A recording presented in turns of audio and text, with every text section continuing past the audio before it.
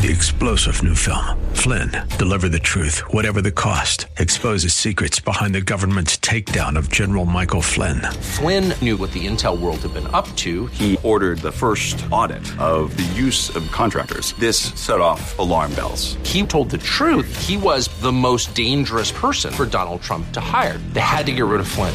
Flynn, deliver the truth, whatever the cost. Available now. Watch it today. Go to salemnow.com. salemnow.com.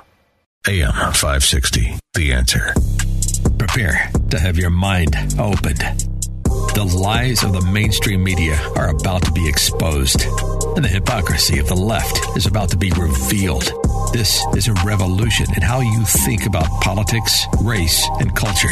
You've tuned into Black and Right with John Anthony on AM 560, The Answer. I'm coming in hot.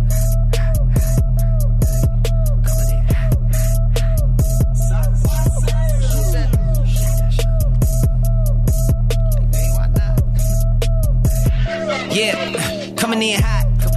Just like the fajita. I write what I live. My life in the speaker. I'm nice with the flow. Welcome back to this week's edition of Black and Right Radio on AM 560 The Answer. I'm your host, John Anthony, live in studio, and I'm telling you, it's been one heck of a past couple of weeks. I have not been in studio. I did fill in for Dan on the morning show. I believe Thursday or Friday. I don't even know what day it is anymore. And it's just so much happening out there in the world. Gas is up to $6, and I think what I saw last night, $6.73 for premium gas. I mean, how are you people still allowing these leaders to still be in control, knowing and not doing anything? There's a whole bunch of things that can be done from the state level. They can suspend all these taxes, these gas taxes, but they're not doing anything. They're just sitting there and allowing all of this to happen to the people. I was at an event last night. I want to shout out to the Lady Patriots. I was at an event last night in LaGrange. I was emceeing an event there, a fundraiser for Tom DeVore. And I'm telling you, these ladies are fired up and they are ready to go. I'm telling you, I really believe, and a lot of the people that were there at this event last night were people who, because I posed the question, how many of you were involved in politics prior to 2022? Not a lot of hands went up. That meant majority of the crowd did not care because they were trying to raise their kids. They were trying to work hard, build a life for them and their kids and their family and friends. And they just said, we've had enough. We've seen what leaders who are tyrannical, unchecked power, we now see how it impacts us. With John Catanzaro was there. Shout out to John. I had a great time with him. I think he may be really going to be running for something soon. And he said he's going to do, I'm calling him out now. He said he's going to do it on this show. He'll come out and announce on this show. John, we got witnesses. Don't ever forget that.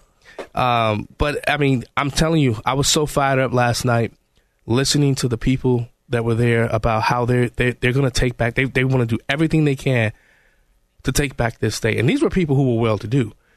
These were people who with a lot of moolah, a lot of cash, a lot of dineros. And I was just so excited.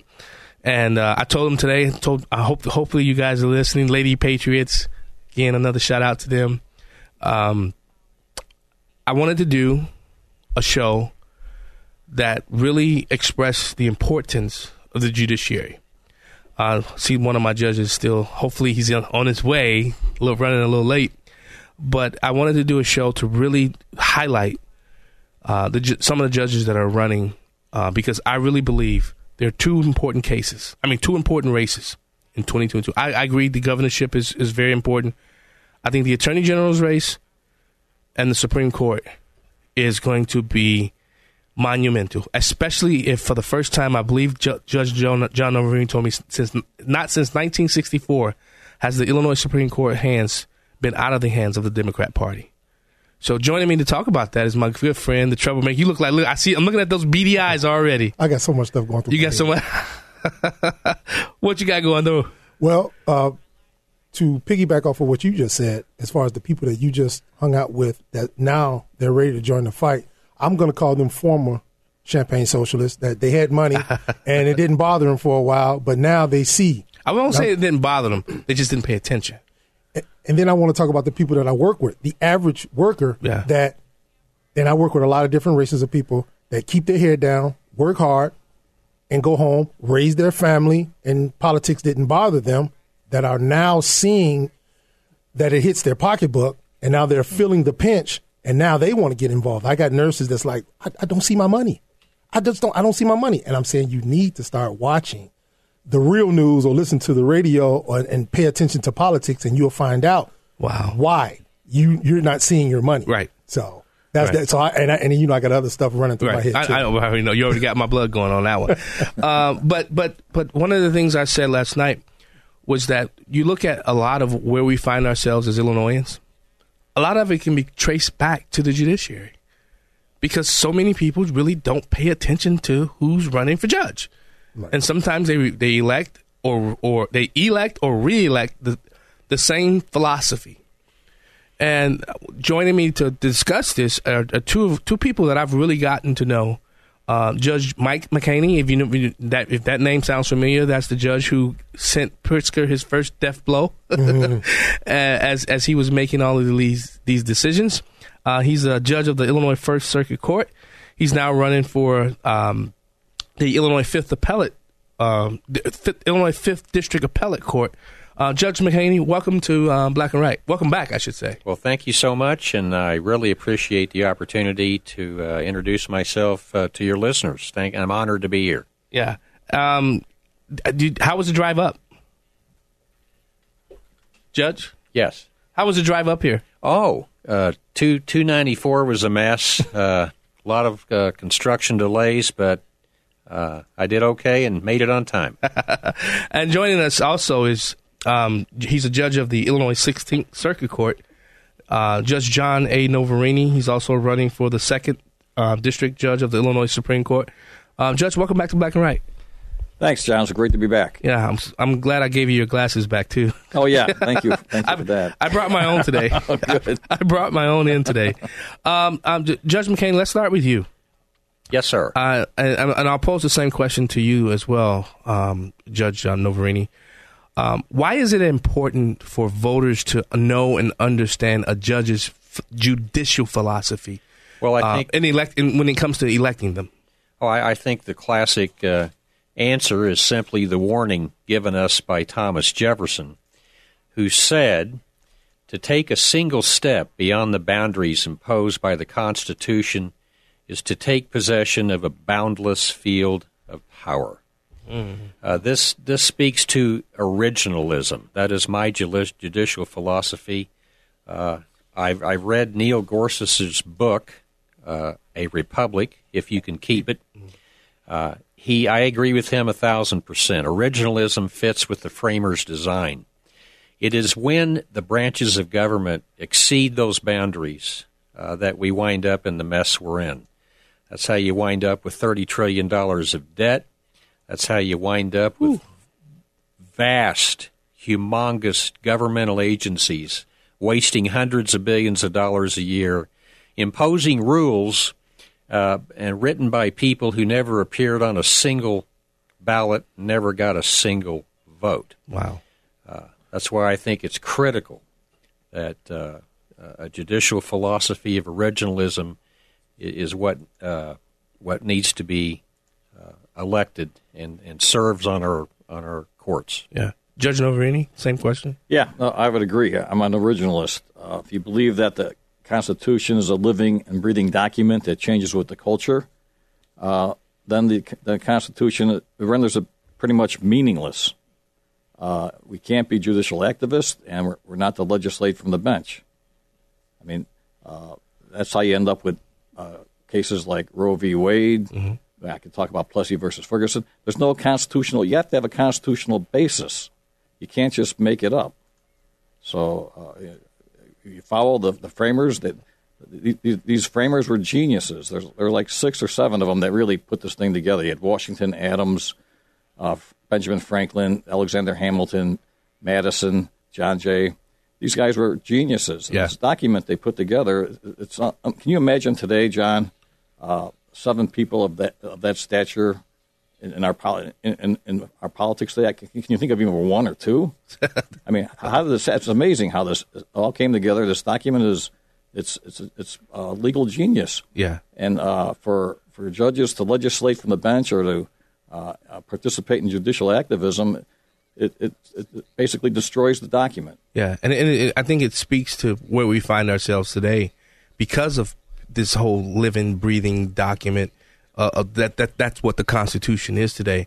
When we come back from the break, I want to go in more into, talk about some of the things that you guys are experiencing on the campaign trail.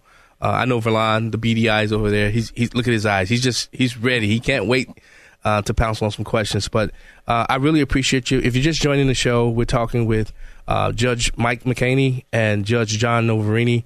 McHaney's running for the appellate court in the 5th, and Judge John Noverini is running for the Illinois 2nd Supreme Court seat.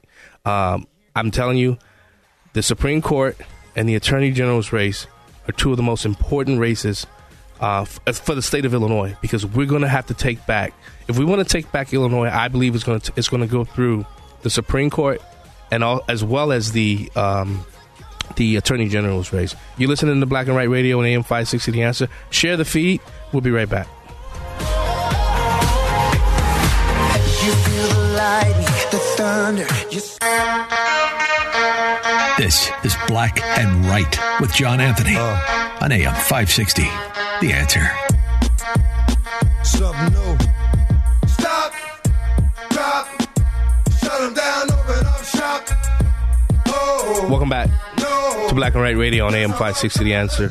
I'm your host, John Anthony, live in studio. Hey, if you're listening by radio, if you're at home, online, 560answer.com, go ahead and share the link. We're on Facebook and Rumble. YouTube has decided to give me a second strike from a video. I guess somebody reported it back recently, last week sometime, from a video from August of 2021. Wow. Yeah, they gave me my second strike, so I can't. We're not on YouTube today. Sorry, I know my YouTube crowd is upset about that. But go to Rumble. Black. I'm not. I'm blackish. Go to Rumble and Facebook and please watch the show. Well, judges, this is a comment for both of you. I have a policy. I don't judge judges, but it's okay for judges to judge each other. So you can clean up your own house. All right.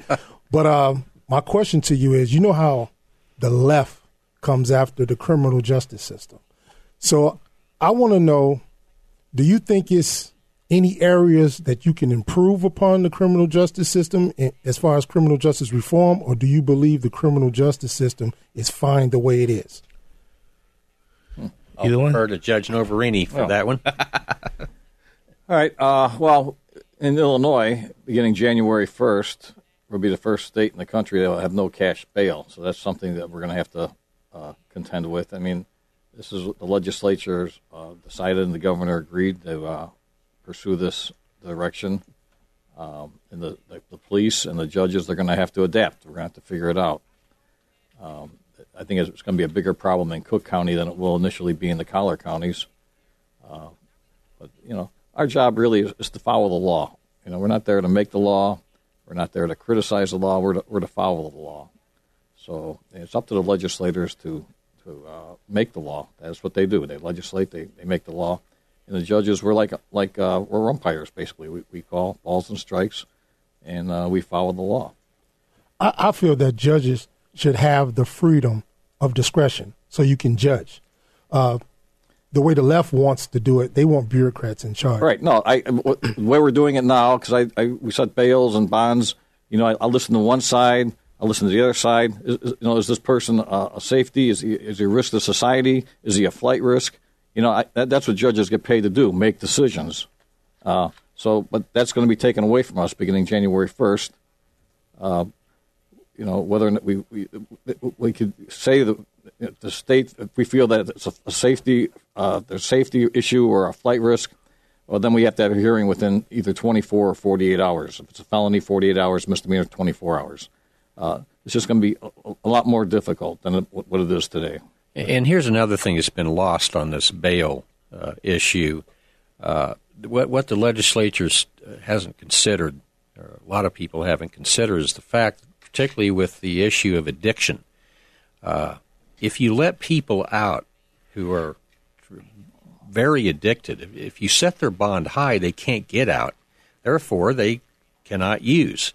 I can't tell you how many times I've heard people who come to me after their cases are over, they recognize me, gas station, grocery store, whatever, and actually thank me for setting their bond so high they could not get out and overdose.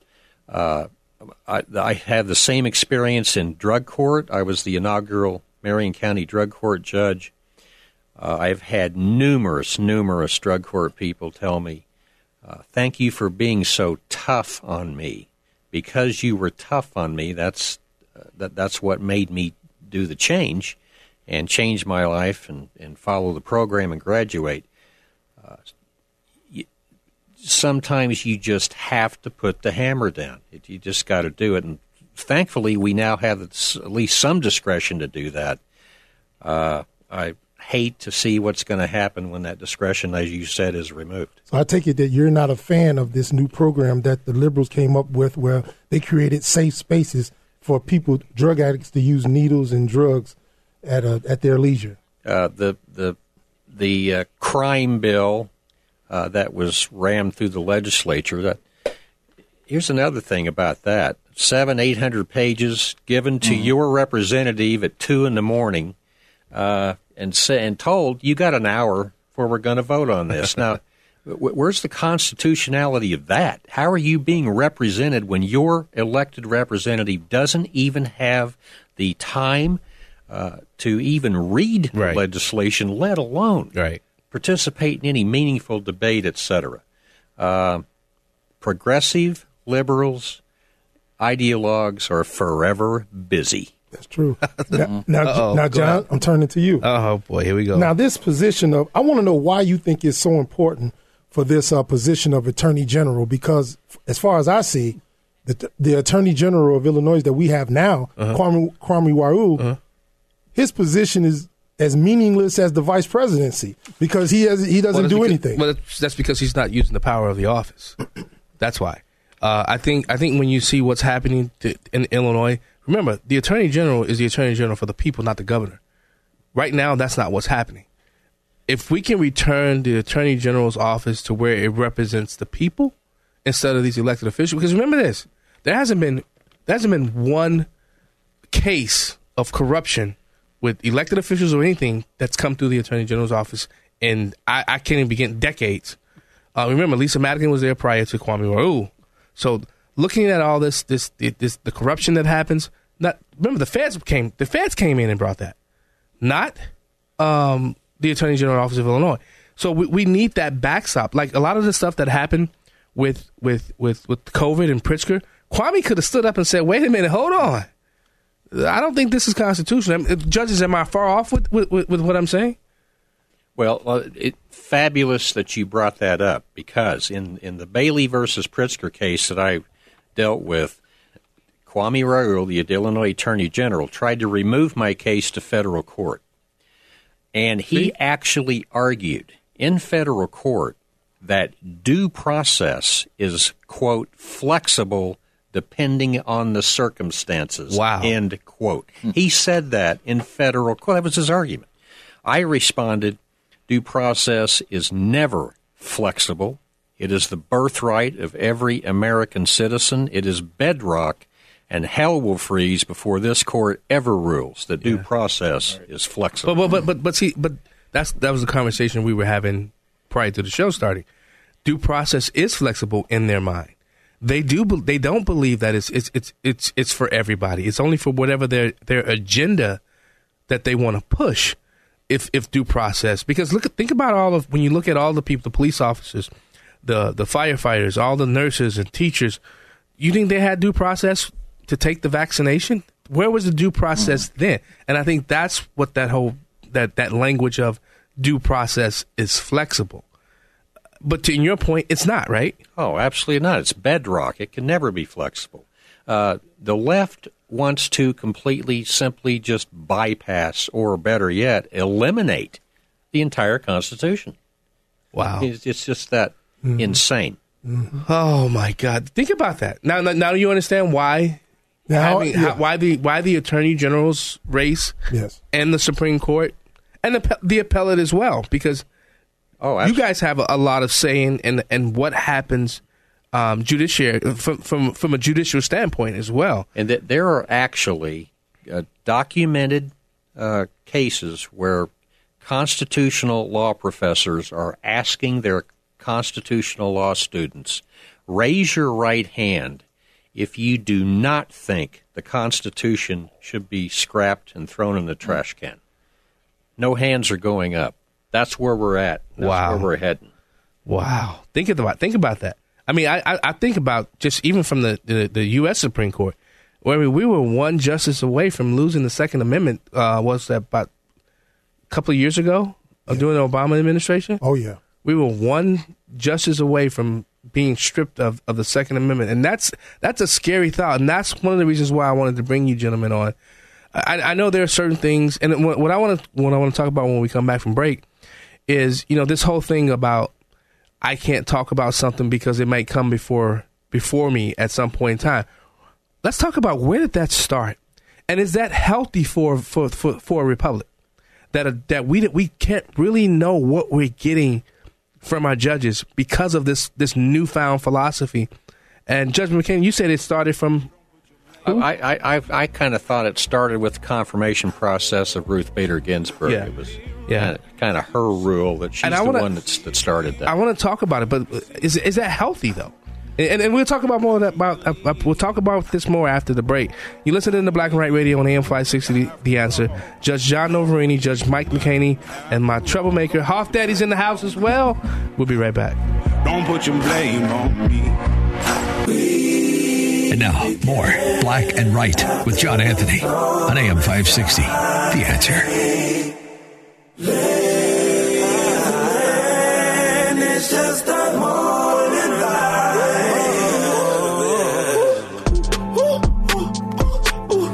Switch your attitude. Go and level up yourself. This that different latitude. Come on, man. Welcome back to Black and Right Radio on AM 560. The Answer. When Kanye's playing, I get lost sometimes. I'm glad to be joined by my good friend, the troublemaker himself, Valon Galloway. We've had a very good and interesting discussion with two judges who are currently serving in different parts of the state. And I wanted to do that, too. I wanted to bring somebody that was from the north, the south, and I wanted to bring somebody that was from the Will County area as well, but unfortunately they weren't able to make it. Those judges are Mike McCaney.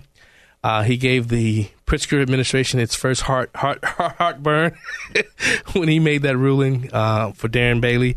And Judge John Noverini. Welcome back, guys.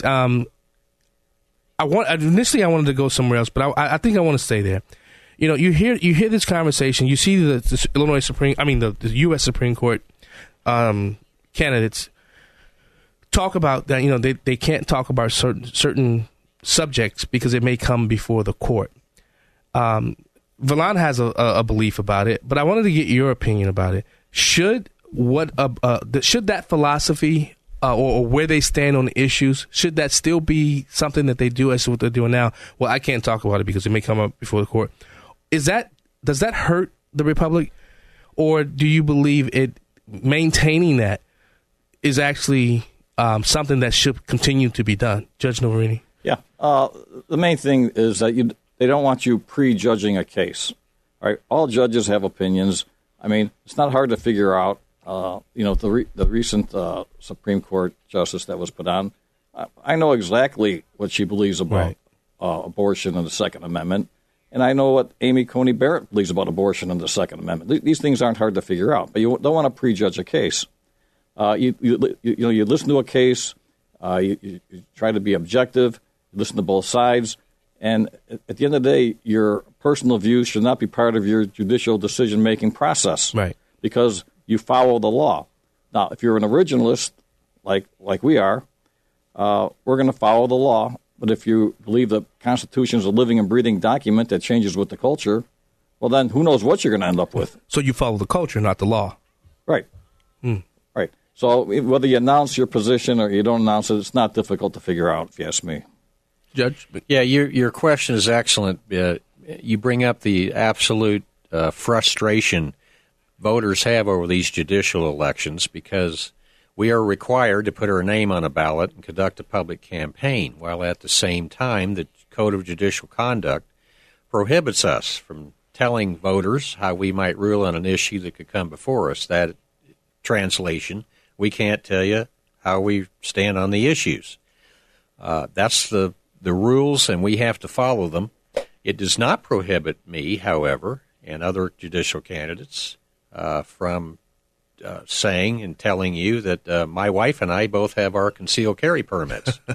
And while I would not be able to say how I might rule on, say, a FOID card case, I am not prohibited from saying that the Attorney General is the person who would be defending that statute. My first question to the Attorney General is, why is Illinois the only state in the nation to require a FOID card? And second, why should I be required to receive a plastic card from a governmental entity to exercise a right guaranteed me by the Second Amendment to the Constitution?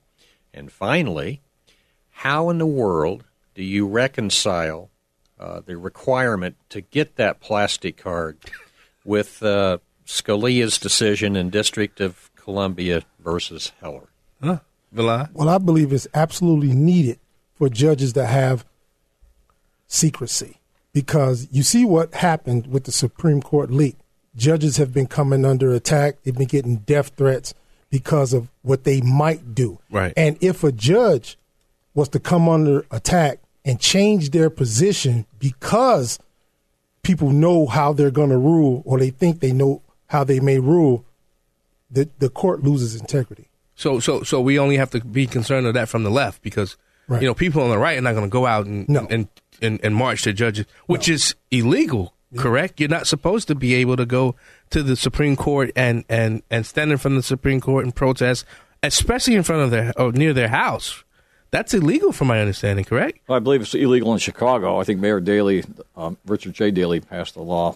Somebody came to his house once, and the legislature took care of that. Oh, it's only bad when it happens to you. Yeah. This is what this is. Listen, I hate to make it partisan. I hate to make it about a D or an R, but their philosophy and what they believe in and their hell-bentness. Is that a word? Hell-bentness? Sounds good to me. It sounds good. It rolled off the tongue pretty nice. But wrong. And how they really want to destroy this country and our states and it flusters me sometimes that people can't see good candidates like you two in front of me and continue to vote for the same thing expecting a different result. It baffles me. When we come back, I want to talk about the ISBA and what your recommendations were. You listen to Black and Right? We'll be right back. We now return to Black and Right on AM 560. The Answer. Here's John Anthony.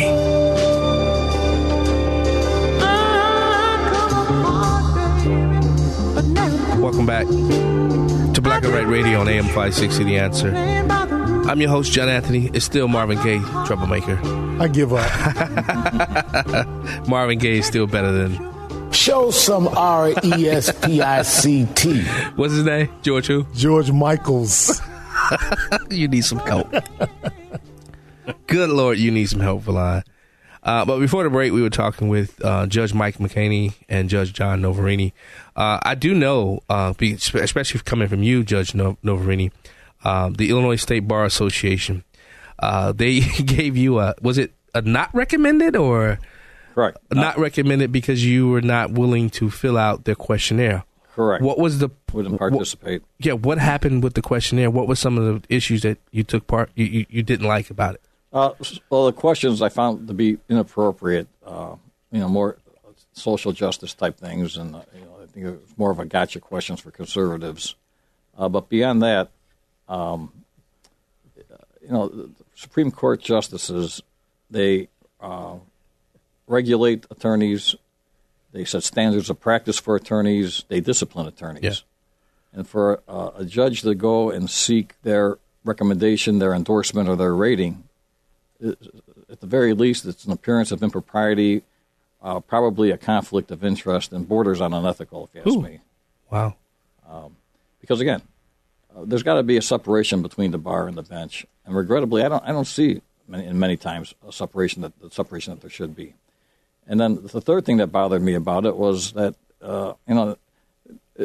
they're talking to judges here, and they're saying, if you don't fill out and don't answer our questions and come and sit for our interview, we're going to automatically give you a not recommended rating. Yeah. And to me, that's a threat, that's intimidation, that's bullying. Yeah. And that's what the left does. Yeah. They threaten, they intimidate, they bully, and if they don't get their way, they ultimately try to cancel you. And that's what the not recommendation is, their attempt to cancel culture. Wow.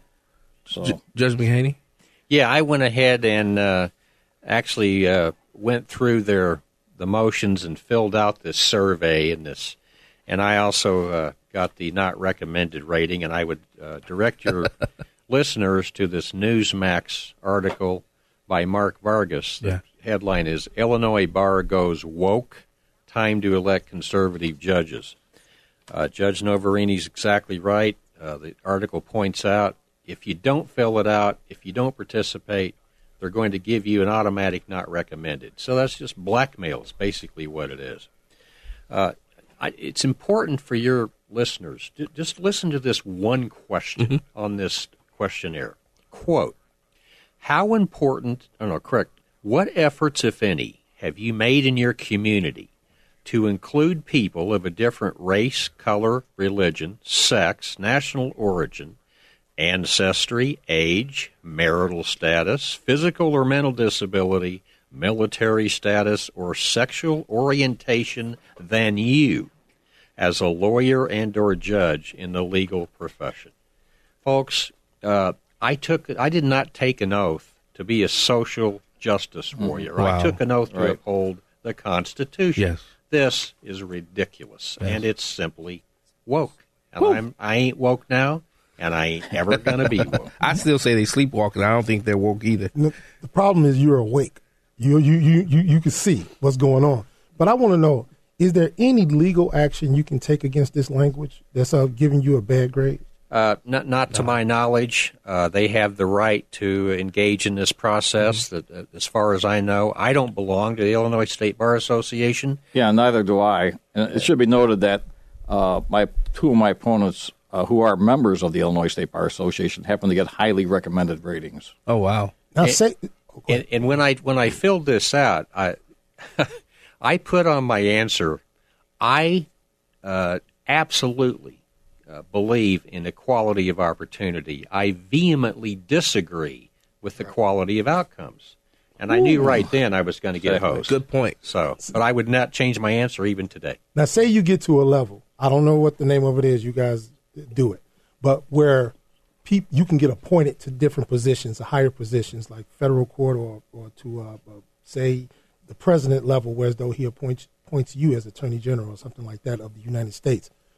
Does this count against you later on down the line? Yeah. Oh, well, depends who's doing the appointing. I don't know why I would take an appointment. Illinois judges are the highest paid judges in the country, second only to California. Wow. It'd be a downgrade to take an appointment to the federal bench.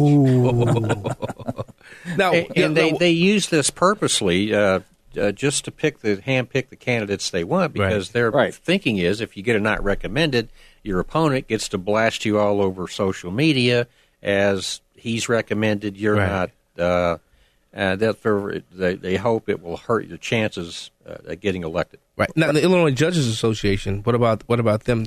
Do they send out anything for you guys? No, they don't. They don't do anything. Yeah. Are you guys members of the IJA? I am not a member of the IJA. I quit when I got this June 25th, 2020 statement, Illinois Judges Association Statement on Racial Justice. This was written by the then president. It states, recent unrest and protests across the nation resulting from the mistreatment of African Americans, serve as stark reminders that racial injustice, inequity, and discrimination endure throughout our society. As judges, we must exercise our authority and ability to seize upon this moment to take direct aim at systemic racism. Wow. No, I do not. Right. I categorically reject that premise. This is woke. It's another attempt to guarantee outcomes. Yeah. We are not racial or social justice warriors. Right. The IJA, there's about 1,000 lawyers in the state of Illinois, and the IJA is basically run by Cook County judges. Okay. Right. In Kane County, I actually tried to start what I call the ICJA, Illinois Conservative Judges Association.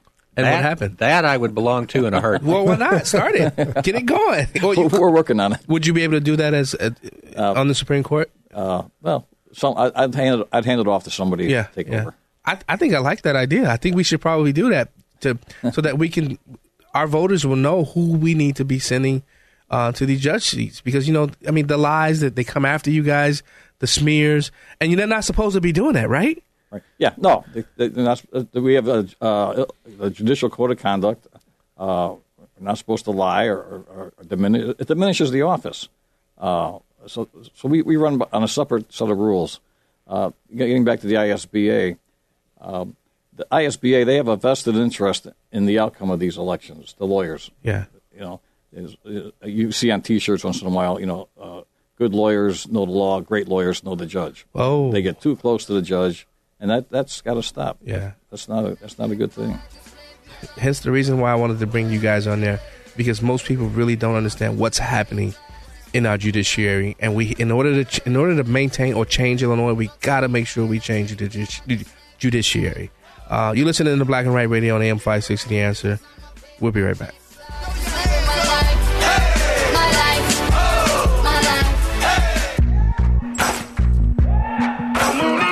It's the show the mainstream media doesn't want you to know about. It's Black and Right with John Anthony on AM 560. The Answer.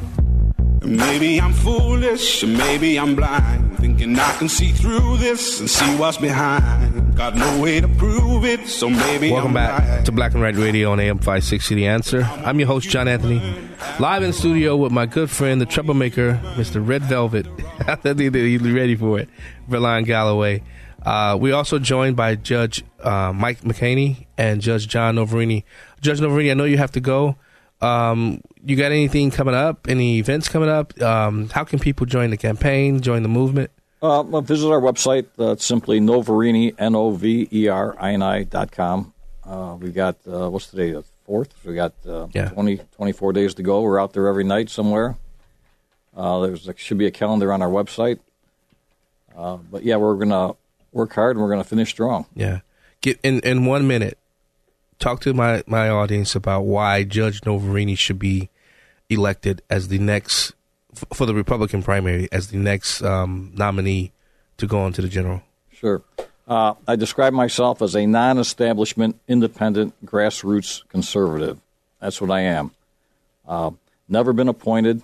Never been appointed by establishment insiders. Always been elected by the people. Been elected. This is our 5th election. I was elected twice to the county board.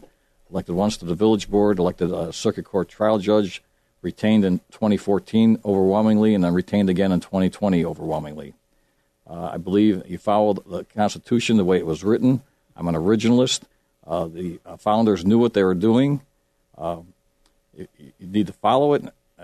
If you get away from that, that's where you end up with bad laws. As I mentioned earlier, you had the Dred Scott case, 1858. Mm-hmm. They found that a black person was property and not a human being. I mean, that was horrendous. Yes. They made horrendous law, sparked the Civil War. 620,000 Americans end up dead 6 years later. Plessy versus Ferguson, 1896, another Supreme Court case, founded not on a constitutional basis, gave us a segregated country overnight. And then worse than that, they said separate but equal. The problem was never equal. So the blacks had inferior schools, inferior accommodations. It wasn't until 1954 with Brown versus Board of Education, which is sound constitutional law, overturned Plessy. Yeah. Right. So and then so when you get good constitutional law, you usually don't find people out in the streets protesting. Correct. Right? In '73, we get Roe v. Wade. Again, not a real sound constitutional basis for it. For the last 49 years, we've had millions of people out protesting. And it looks like the Supreme Court in this case is going to overturn Roe v. Wade and send it back to the courts. Yeah.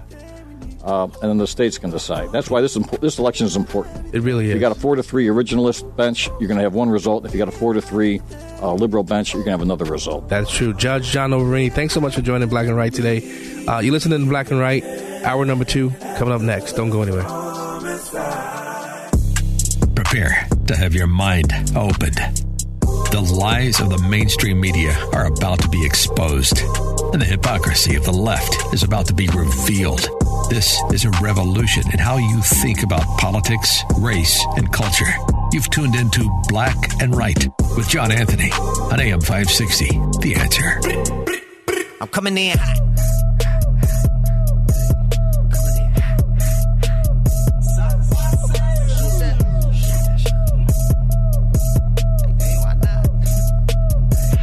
Yeah, coming in hot, just like the fajita. I write what I live, my life in the speaker. I'm nice with the flow. Welcome back. Just like the Hour 2, Black and Right Radio on AM 560 The Answer. I'm your host, John Anthony, live in studio. If you missed that first hour that we just did with Judge John Noverini, who's running for the Supreme Court seat in the 2nd District, and Judge Mike McHaney, who's running for the Appellate Court in the 5th, go download it at 560theanswer.com. Download the podcast.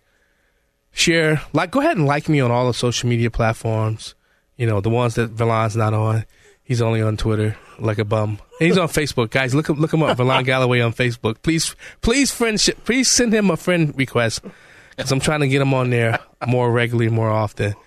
The Troublemaker, what's going on, buddy? Hey, I don't know. I'm trying to figure out which direction you want to go. I already know. Go. I know where you want to go, so go. Okay, well, it's a lot of people that's shocked by your stance, especially one of them. He said it's okay for me to say his name. Okay. You know, Sean, that you would say that on his show and the Morning Answer, that if Richard Irvin, I'm not going to call him a name, not yet. Okay. If he made it to the general, that you would vote for him over JB because they feel there's no distinction. So why even vote? Because I do believe there's a distinction. Like I said, I have a personal relationship with Richard Irvin. I've known him for 16 years, and I stand by my decision. I stand by my decisions. I mean, what am I going to vote for, JB Pritzker, or don't vote at all? See, no. It's a lot of people that feel like you're either not principled or you're putting your principles to the side. They don't see how you can do that, to vote for a guy that's a double talker. Okay, I'm going to describe him. I have to call him a name. Go ahead. Did either of you watch the WWF long time ago before the WWE? Did. It was this character. He was a manager, but he was a / pimp. He wore a pimp suit. He had a cane, and his name was Slick. Do you remember Slick? I do. I love Slick. And if you put a Jerry curl on the top of the head of Richard Irvin, they would be twins. They would be twins. Oh, God. They look just alike. And and I'm telling you, Slick was a double talker, smooth talker. You couldn't trust Slick. And when I see Richard Irvin, I think of Slick. Okay. So how can I vote for somebody as slick as Richard Irvin? It would be no better than a J.B. Pritzker. I know what J.B. Pritzker have done, but and that why? Enough. That right there, right? Pause right there. That's enough for me to say. And I said I'm not voting for Irvin in the primary. And this was our hypothetical conversation. Should Richard Irvin win? I'm not voting for Richard Irvin in the primary. Should he win, I will move heaven and hell and earth to make sure he wins, because I definitely see a clear distinction between a J.B. Pritzker administration and a Richard Irvin administration, and I will vote for Richard Irvin. I'll have him right here, sitting right here on this show, hopefully interviewing him, because you know what? You know why? My principles tell me that I cannot see J.B. Pritzker in that seat for another 4-year term, because what will he do? You don't think you're trying to tell me you don't think that Richard Irvin won't make the same decisions as a J.B. Pritzker? Well, people just feel like you might as well not vote. No, I don't do that. If you're going to vote for Democrat, okay, I voted for Rauner. Anybody knows my history with Rauner knows I still voted for him in that general election. Some of them did too, but at least they thought that Rauner will govern as a conservative financially. As far as his social issues, it was wishy-washy. But this guy, you can see in the gate, he's going to break. But everybody knew the same thing of who Rauner was. Richard Irvin is a Rauner 2.0 when you're looking at they already knew what Bruce Rauner was when he ran in that primary. Anybody want my unqualified and unbiased opinion? Yes. So the flip side of the Rauner thing is that, you had Rauner, and now he is the calling card for anybody saying, hey, look, Republican governors are no different than Democratic governors. Right. His fingerprints are on it. And I think that's a lot of the worry with people is that you're going to put a liberal in there. You're going to put somebody who's in there who's got these terrible, perfect for Illinois, as far as the track record. But you're going to put somebody in there who's going to make these horrible policy decisions and these horrible stands. And then it's going to have that R-branded fingerprint on it. Yeah. And it's just another 4 years or 8 years because they're going to lose, And the flip side is obviously that at least he will be somewhat accountable to his party. Correct. Right? Rauner didn't skate to the nomination for re-election. No. Jeannie almost took him down. Yes, she did. And so, and maybe if more people had listened to Sean and Dan at that point, she would have won. Because there was a big chorus of people, oh, no, she has no chance against J.B. Pritzker. I think she would have had a better chance against Pritzker than Rauner. So I can see both sides of this. You know what? That's that philosophy, though. She can't win. Darren Bailey can't win. Sullivan can't win. Yeah, as long as they keep that attitude, that's 100% true. Exactly. I'm sick and tired of that attitude. These people can't win. Again, let me reiterate it. I never said I was voting for Richard Irvin in the primary. Did I say that? No. But they skipped over that. They don't even care at this point about the primary. It's general. If that guy gets to the general, there's no reason to vote at all. Do you want to use the Batman phrase with me? I was just asking George to find the actual audio clip. Oh yeah, well let's wait because I think that's you want to hear. You want to hear it. Yeah, I want to hear real it. time. Yeah, I want to hear it. Okay, because I think it's right on point. Okay, because dude. Listen, I get it, but these same people who helped Richard Irvin get elected as mayor. I don't know about that. Yeah, I'm telling you. Oh, okay. Richard Irvin. Okay. These same people helped him get elected. Some of the people you're saying about. Right. Not all. Well, I know people that I've told you this, that known him longer than you. Yeah. You got to understand, I hear one side from you and I hear a side from them. And they say he's been a snake from long time ago. Listen, this is politics, and you expect snakes. It's like the whole adage, you get caught in a knife fight, expect to get cut. Listen, this is Illinois politics. There's snakes everywhere. There's snakes everywhere. I trust you. I've been bitten by a few of them. I trust you, and when you make the point that these same people haven't served and you have, understand that you've been in the sandbox. Right. I have to listen to what you have to say, but also I have to listen to people that stick to their guns and their principles. Remember this also, because this is another reason. Okay. Remember this. Who appoints all the directors of all these agencies? I don't know. The governor. IDPH. Think about every DHS. All of the agencies. All these made up agencies. I understand because the governor has the power to appoint these directors. Department of Corrections, State Police. Okay. The governor. Do we want J.B. Pritzker appointing those people for 4 more or maintaining these people for 4 more years? DCFS director. The governor appoints these people. Well, how do you know that Richard Irvin won't have the same, intellect as far as appointing the same people? I don't know.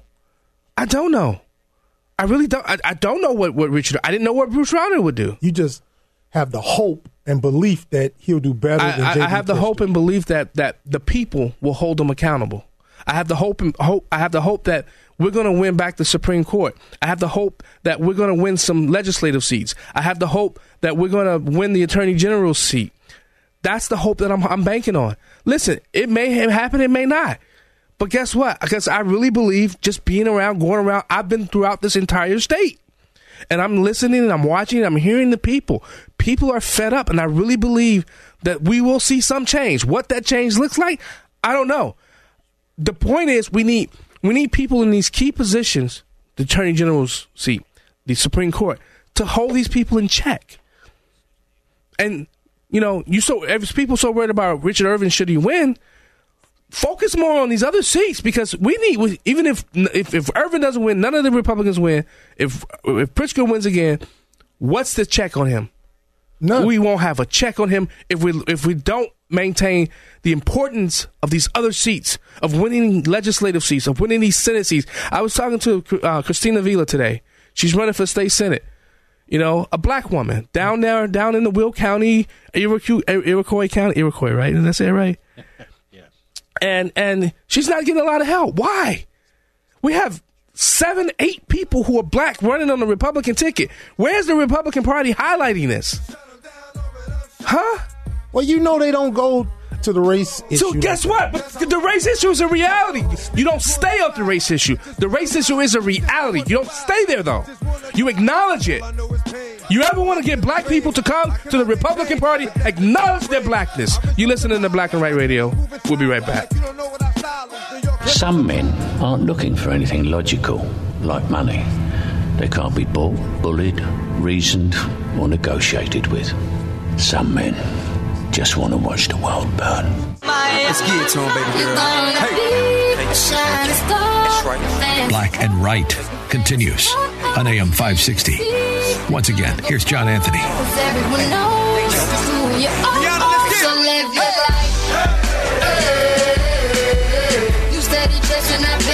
Welcome back to Black and Right Radio on AM 560 The Answer. I'm your host, John Anthony. Valon, the troublemaker. It's got my blood pressure boiling right now. You bum. We got to hear it, man. People like this show because they hear the truth. They hear what's in your heart. Honesty. I will always be honest about it, how I feel. They know how you feel, and they can feel this show. That's why they love it. And I'll tell you this, as I just stated during the break, Judge McHaney is still joining us. He's like, oh, I love that conversation. Go ahead, guys.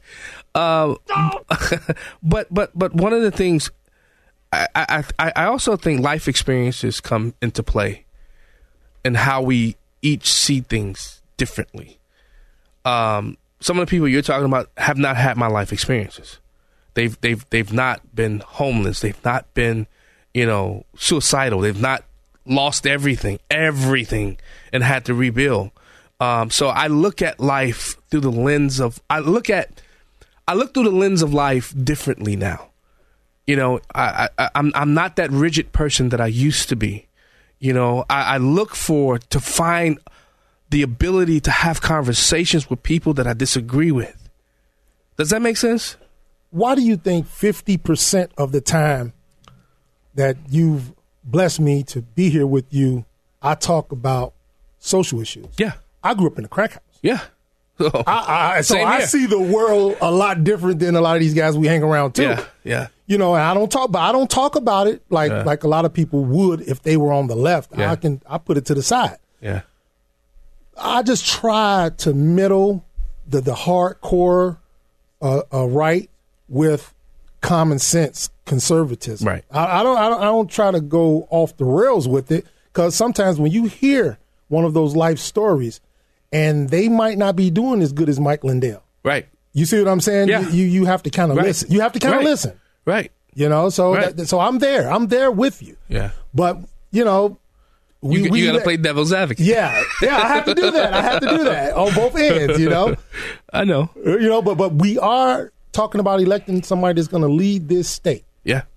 So we want to elect the best person. So do your best job of getting your person elected. Right. And guess what?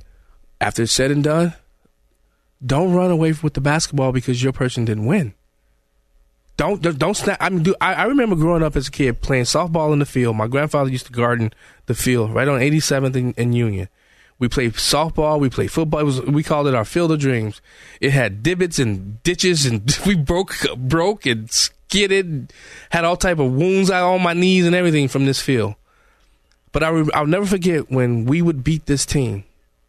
They would take their bat or their ball and run away because we beat them. Here it is. We're these little scrawny kids beating them. These big old dudes would come and they would challenge us all the time, and we would beat them. And we went to play them. We didn't take our stuff. We said, let's go again. Let's scrap up again. Let's go. See, I'm from the streets, man. See, I don't show that side a lot. I don't show that street side of John a lot. Me either. Because that, when I became a Christian, I did everything in my power to put that person to death. But some people see that street side of me sometimes. It takes a lot to get me to that street, John. It only takes disrespect to kind of bring that out from time to time to let people know. I've been disrespected, so that doesn't bother me. Well, it depends. If it's a conversation with the left, and you automatically know they're going to call you names. But I'm just talking about somebody that really wants to challenge your manhood. I stood up to the bully a long time ago, a couple of times, and I'm never going to let anybody bully me. Right. Neither am I. So that's what I'm talking about. Okay, but I still stand by my decision to say, should the general election come November, it's Richard Irvin on the ballot from July 1st to November. Is it 8th? 8th. From July 1st to November 8th, I will do everything within my power to make sure that Richard Irvin is the candidate. I don't think he makes it out the primary. I don't. I still think it's Bailey's race to lose. I've said that time and time again. It's Bailey's race to lose. Should he win, though, I'm not snatching my ball and batting and running. I'm gonna say, hey, let's play game 2. Let's play 2. What's his name? What's the ex-Cub? Ernie Banks. Okay. Ernie Banks. Let's play 2. Okay. Let's play 2. Let's go again. And I'll do everything I can. I'll use the influence of this show. I'll use my influence through all of my social media platforms to make sure that Richard Irving is victorious come November 8th. Okay. Now, people may not like that. I said that day. You said it. Yeah. I said that day. People may not like that. I don't care. I don't. I've gotten to the point of really not caring about how people feel about what I think, especially on this show. Mm-hmm. I really have, because the whole thing about it, right? We're all ready to give our opinion. That's right. You may not like it, but it's still my opinion. And I'm not going to allow, I've said this time and time on my show, I'm not going to allow anybody, unless Jeff or Marcus come in and say, hey, hey, brah. Hey, you going too far. Hey, Jeff, hey, brah, you going too far. Right. I will not allow anybody, I don't care who they are, to affect how I make, or what I say and how I make the decisions I make. Because I've learned a long time ago, not everybody has your best interest at heart. Well, you told me in confidence one time, you said, man, look, I think people know I have my own voice. Mm-hmm. You told me that. You said, I think they know now. Yeah. I got my own voice. Yeah. Okay. And there's nothing wrong. And we can bring the judge in now. but Judge, I mean, think about that though. Having your own voice. You've gone around a few more of the sons than I have. You're a lot more mature individual than I am. You ever thought you see a day in America where people would try to cancel people out because they don't agree? Oh, absolutely not. We have so far gone off the rails. We followed the most perfect blueprint for freedom and prosperity ever written in human history for over 150 years. When we got out of those boundaries that Jefferson warned us, that's when we've lost our way. Look at the Ministry of Misinformation. I mean, that's straight out of George Orwell. Yeah. You talk about scary. Yeah. They're actually taking this stuff seriously. It's outrageous. And glad you brought that up, too, because I did a Facebook video about this judicial poll about the not recommended and the Newsmax article. It was taken down by social media. I guarantee you, because I used one word first, patriots. Wow. An absolute in the algorithm. Yeah. I'm red flagged. And I said I did not take an oath to become a social justice warrior. Yeah. That finished me. So my wife's been telling me for months, big tech is censoring people, and I always thought, well, it'll never happen to me. Yeah. Well, it did. It happened to you. And it is frightening. It is. Absolutely frightening. You brought that up. I got to ask. Okay, how do you feel about the Supreme Court decision that tech or platforms, business platforms, has the right to censor? Obviously, I have a lot of issues with that. I will tell you, guys have talked about hope, and we've talked about Roe v. Wade. Mm-hmm.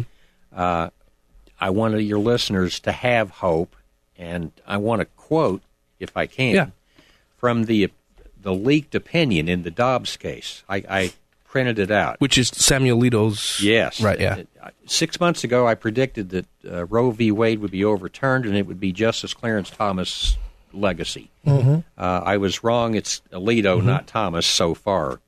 But listen to this. We've been waiting 40 years to hear these words. 45 seconds. Quote, "We hold that Roe and Casey must be overruled. The Constitution makes no reference to abortion, and no such right is implicitly protected by any constitutional provision, including the one on which the defenders of Roe and Casey now chiefly rely, the Due Process Clause of the 14th Amendment.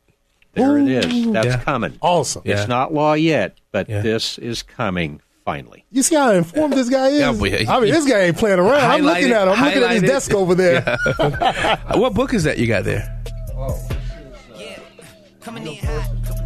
Speaking of my Republic, if you can keep it. Oh, you know what? I bought that book and lost it. Oh, I did. I'm glad to lend it to you. Oh, Lynn. You know he's from Southern Illinois. You listen to the Black and White Radio on AM 560. We don't lend anything in Chicago. We'll be right back. They want my soul, better go to Korea. I love my dog. Back to Black and Right with John Anthony on AM 560. The Answer. I'm on the loose. Making moves. I need some room. Welcome back to Black and White Radio on AM 560 The Answer. I'm your host, John Anthony. Live in studio with the troublemaker and Judge Mike McCaney, who's running for the 5th Appellate District down south near Marion, right? Yes, sir. I live in Marion County. Oh, Marion. Yes, sir. Oh, nice. Marion County. Marion is in Williamson County. Yeah. The 5th Appellate District now consists of 48 counties. Ooh, it was 37 initially, almost right? half the state. It used to be 37. Yeah. Well, since you want to know what direction I want to go in, I think this is a good one. I have a judge sitting next to me that's good at reading bills and law, and I have another guy, the former state rep, that's good at reading bills and laws, and I'm pretty sure he read this one. This new gun control bill that the legislators are going after. Wait, which Congress or state? No, federal. Okay. Federal. So the Senators at a meeting. Well, it hasn't got to the Senate yet. It's in the House. Well, they're meeting. They're meeting for it, and once it passes through committee, they're going to vote on it. And then it goes to the Senate. They don't think it's going to pass the Senate, but I want to know, John, I believe you read it probably, what's in it? And Judge, if they pass it, do you think it will be a good bill? I don't think it's been drafted completely yet, because that's why they're meeting to talk about what should be in the bill. Have you heard about any of the ingredients?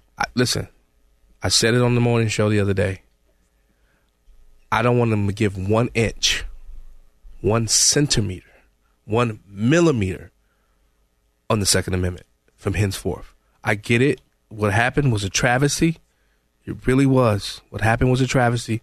But there are already things we have on the books that we could have actually used to deal with an individual, especially when you look at these people who have been on the list.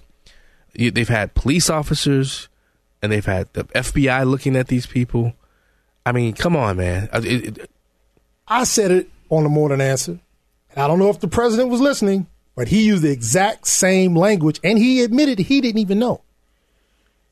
In the inner city schools for the past 3 decades, we've used metal detectors and resource officers, and they have not had 1 death, not even a stabbing. 3 decades, and President Trump got up there and said, I didn't even know that. We can do this all across America. President Trump or President Biden? No, President Trump went at the NRA, said he didn't even know that. Okay. And he said we could do this all across America. But then, I presented it to Dan, and Dan he politely pushed back against me and said, well, it depends on how much of a prison you want your schools to emulate. So it's up to, well, I don't want them to do it federally, but I do want them to push the issue state to state hey, if you want your kids safe and if you want to keep your Second Amendment the way it is, just harden these schools because these schools can be contained. It's very easy to do. I was listening to a radio broadcast on the way up here, coincidentally, and that subject came up, and here was a brilliant point. Instead of spending or giving hundreds of billions of dollars to Europe and other nations for their security, hey, how about we divert that money and shore up our schools? You know I'm all for that. That's what Trump said. He said if we can send $40 billion to Ukraine, we could have used that money here to do that for our schools. And here's another interesting thing. When Scalia wrote that brilliant opinion, District of Columbia versus Heller, finding that the Second Amendment applies to individuals, not militias. Right. When he enshrined that, interesting that nobody talks about, he said... I think you hit your mic. Oh, I'm sorry. Yeah. Oh, yours. Just get closer. Yeah, he's on. Go ahead. Okay. He said in the opinion, we do not reach the issue of registration.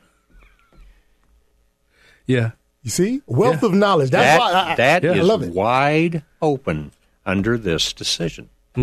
Registration, like you're talking about. What's an inch? Yeah. What's a millimeter? That's right. Listen, I'm sorry. It shall not be infringed means what it means. You know, that whole inch millimeter thing. How do you take people's guns unless you know where they're at? Correct. You register them. What'd you say, Hop Daddy? No, he's exactly right. You put people on a bureaucratic list. Yeah. But the thing about an inch and a millimeter, right, is you have to sell the idea that it's an actual inch or a millimeter. But so many people stand so far away from the measuring tape that they can't tell the difference between a foot and an inch. It's true. Never mind an inch and a millimeter. And as you all know, while you're talking about this, the first action of tyranny disarm the populace, and the person who winds up in charge is always the one with the most guns and the least humanity. That is so true. But the people should understand that the Democrats are double talkers. They're talking about AR-15s Ukraine first, but then Biden gets on TV and talk about 9mm with high capacity, with high capacity, chambers. Oh God! So clips. So magazines. Well, I'm sorry. Not called clips. I'm sorry. Magazines. You novice. So that means they want to take your handguns. That's an attack on handguns as well as long guns. Not an inch. They want to take them all. They wish they could get on TV and do what Trudeau did in Canada. Yeah. Well, it's that. Yeah. I did have that audio I wanted you to upload, George, because I want to talk about what Trudeau said and did in Canada. America, we're up next. We're up next because they've been greasing us up, buttering us up to go for this. Mm-hmm. And if you allow it to happen, Americans, God help us all. God help the rest of the world. As America goes, so goes the world. I'm sorry. That's just the truth. You listen to The Black and Right. We'll be right back. This is Black and Right with John Anthony on AM 560. The Answer. We're introducing legislation to implement a national freeze on handgun ownership. What this means is that it will no longer be possible to buy, sell, transfer, or import handguns anywhere in Canada. We're capping the market for handguns. We're also fighting gun smuggling and trafficking by increasing maximum and providing more tools for law enforcement to investigate firearm crimes. And we'll require the permanent alteration of long gun magazines so they can never hold more than 5 rounds. These are actions doctors, experts, and chiefs of police have been calling for years, and we're acting on their advice. We need less gun violence. We cannot let the guns debate become so polarized that nothing gets done. We cannot let that happen in our country. Are you kidding me? Are you kidding me? Did you hear what he just said? I heard it. Wait, George, he caught something. We're doing a freeze, not a ban. Not yet.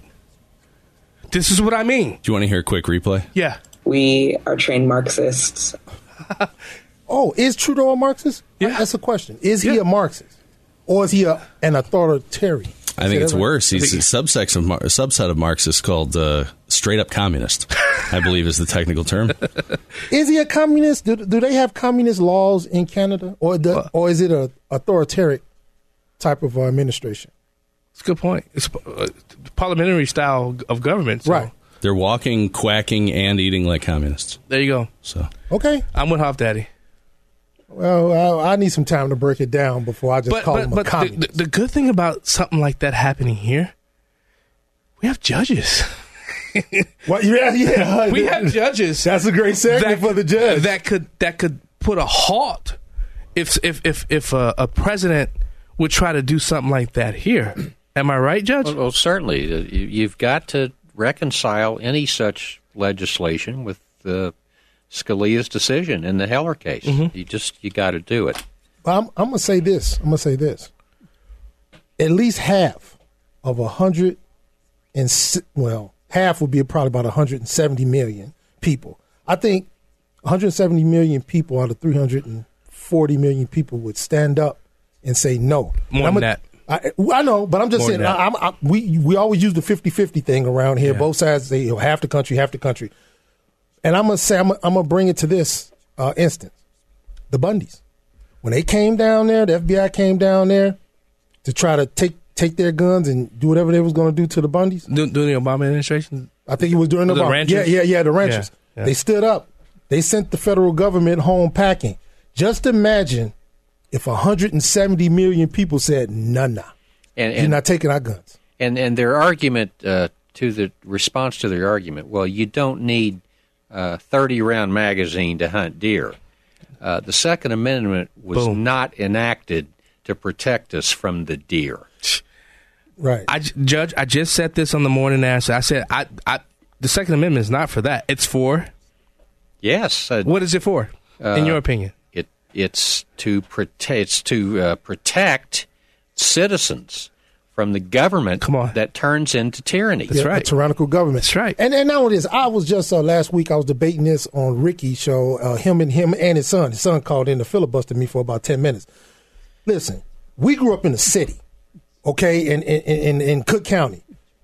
You don't understand the problems that these people that live in border states have with cartel coming across their land, trafficking drugs, trafficking women, kids. People that's ready to kill you for their business, their black market business. And we have about, 4 or 5 border states? You know, these people have to defend their family. 10 rounds aren't going to do it. 5 rounds aren't going to do it. And the police can't get there for about maybe 45 minutes to an hour because it's so much land. They'll be dead. Yeah. So, you gotta let people defend themselves. Guess what? I don't care about geography. I don't care about geography, where we're at, what we're located near. The Second Amendment shall not be infringed. It literally means shall not be infringed. I don't care where we're at, who we're around. I don't have guns for hunting or protection. I have a gun because it's my constitutional right. It's my God-given right. I'm sorry. And when we forget that as Americans, listen, we're not Canada. We're not Venezuela. We're not giving up our guns without a fight. Charles Heston, what did he say over my cold dead body? Cold dead hands. Cold dead hands? Yeah, my cold dead hands. Judge Novarini, hope I'm pronouncing that correctly, commented earlier about how our founding fathers were truly geniuses. Yeah. They studied, before they wrote the Constitution, they studied human history at length and realized that it's a natural tendency of human nature to lean toward tyrannical rule. Yep. John Locke, who our founders relied upon to a great extent in writing our founding documents, basically said government is a contract between those in power and the people they're supposed to be governing. It's a contract. It can be broken. What happens when it's broken? Well, if you have no means to protect yourself, you're powerless. Yeah. The Second Amendment, I submit, would be without the Second Amendment, you can't have the others. None of them. Just that simple. None of them. Because, I mean, think about that. And to Judge Novarini's point, that's why they were geniuses. To understand, to put a protection mechanism in the Constitution of the United States of America for ordinary, regular citizens. And I'm so glad they did. And all we have to do is simply follow it. Originalism. That's the key. Yeah, that's so true. But we don't. No. Because we have people here who are embedded here in our country who don't love America. We have violated Jefferson's warning. We have... Wait, hold that warning, because I want you to tell me what that warning was. We listening to Black and Right Radio on AM 560 The Answer. We'll be right back.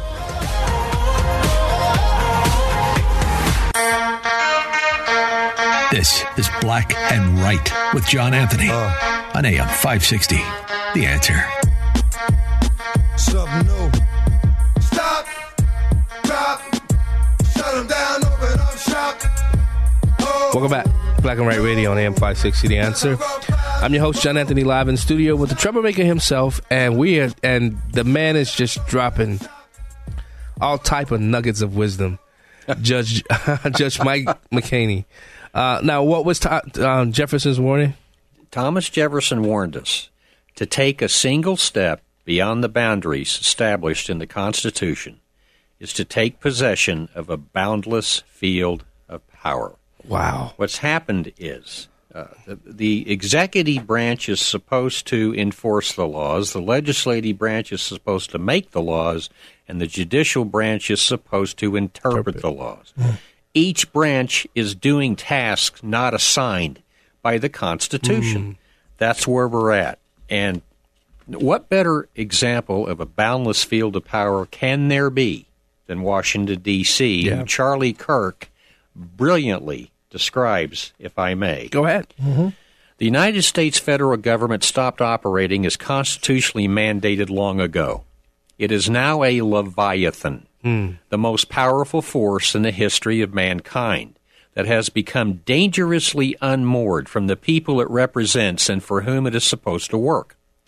Elites and the politically comfortable who control both parties in Washington are in another world, insulated from reality. In their smug arrogance and hostile indifference, these leaders don't even realize how much the people they are supposed to represent despise this uncontrollable monster they have spawned along the Potomac. The federal bloat is such that whole departments, vast bureaucracies wasting hundreds of billions of dollars, could be eliminated without any real impact on the average taxpayer.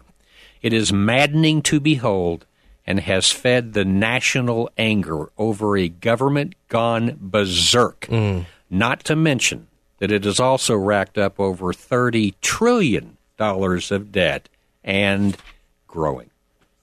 Ooh, what can I say on top of that? Nothing. You looking at me like, I ain't got no beady ass right now. No, my eyes open. Wide open.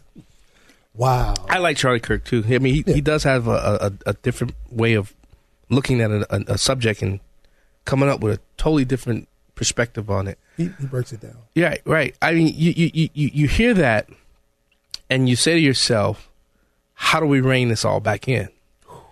Are the horses so far off the barn that, that there's no way of herding them, bringing them back in? I would never believe that. I will always have hope.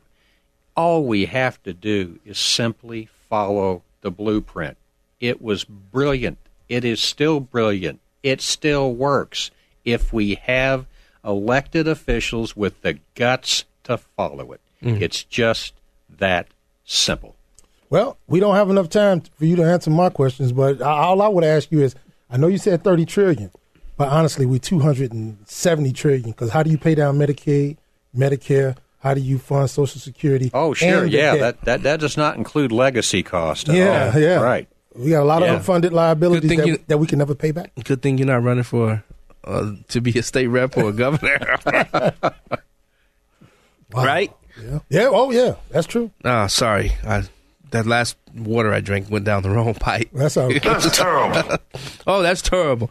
But Judge McHaney, I really have enjoyed your perspective today. I know are you going to stick around for the third hour? If you want me here, I'll be here. Okay. For sure. We'll have you stick around for the third hour. I know Verlon wants to tussle again, so. Oh, what? Oh, yeah. We're going to be tussling again. Open up the again. phone line. Let's see what these people got to say. When I come back, I'll open up the phone. Thank you. When I come back, I don't want to have people waiting 7 minutes on the phone. I'll open up. You're listening to Black and Right Radio on AM 560 The Answer. Hour 3 coming up next. Prepare to have your mind opened. The lies of the mainstream media are about to be exposed, and the hypocrisy of the left is about to be revealed. This is a revolution in how you think about politics, race, and culture. You've tuned into Black and Right with John Anthony on AM 560, The Answer. I'm coming in hot.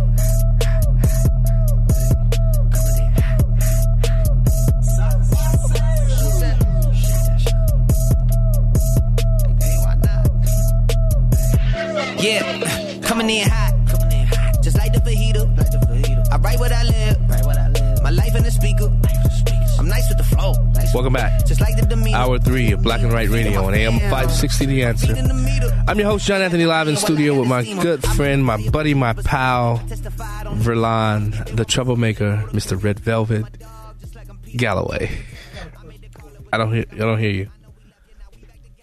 I'm on. Oh, there you go. Okay. I got a question for you that only a police officer or a former police officer can talk about. Oh, I mean, no. It's about the issue. You trying to get my blood pressure up? Yeah, again. Okay. Again.